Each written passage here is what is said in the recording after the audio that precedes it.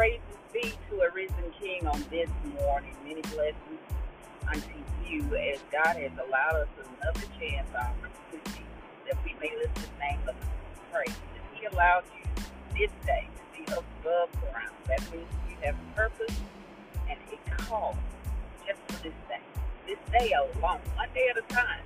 That is the song that we sing. But welcome to With Purpose, our Purpose Podcast. This podcast is our with mind, understanding our purpose, our identity in Christ Jesus.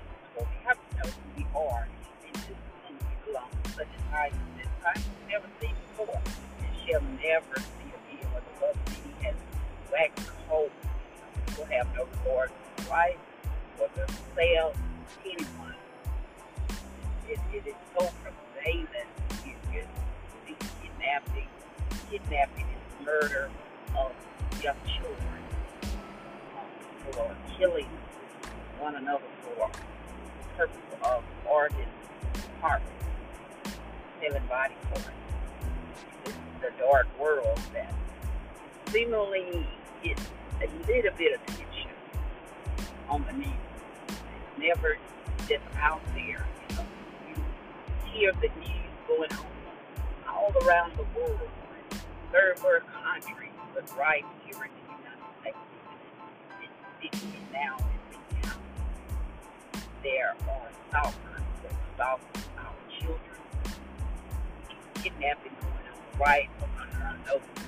A lot of times we don't know nothing about it. Our Bible says pray without ceasing. These are the times we live. And the thing about it, it's going to get worse and worse. But you see that it is being downplayed and it is becoming the norm. So we're being desensitized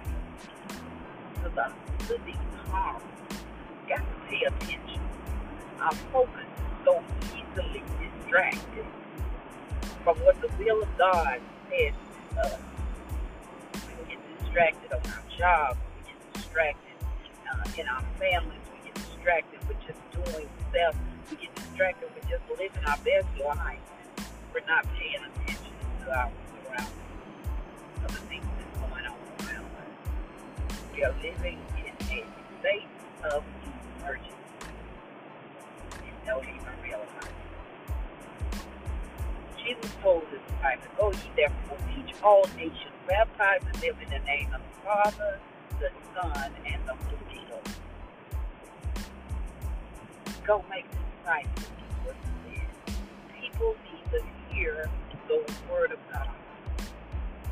People need to know that Savior still lives and that he's soon to return for a church without spot or wrinkle. And that is not a physical building, y'all. It is the body of Christ, his people, who he has set aside, the elite, the called, with a purpose and a plan. He has set you aside to do his good and perfect will. Not your will, because our will and our goodness could never measure up to the good and perfect will of God. It can never do it. But through by the Holy Spirit that is working within us, it's just not enough to be saved, but we have to be filled with the Holy Ghost in order to be kept by Him, in order to operate as He has called us to do. There is no other way. Our righteousness could never be good enough to enter into the kingdom of heaven. But His righteousness, His robe of righteousness that He gives us, that covers us from the sin, the perspective that God sees us, our goodness could never be. But through by the Holy Ghost, teaching us, guiding us, and showing us the right thing to do. But we learn to listen, we learn to obey, we learn to walk in the Spirit and not in the flesh. We can't move off of emotion, because a lot of times that gets us in trouble. But we have to do what thus says the Lord. And it's simply doing, following instructions. as the Bible teaches us to do. The Bible is fully with instructions before leaving earth. And if we walk the word out, we walk it out in life, we'll be okay. We will be okay.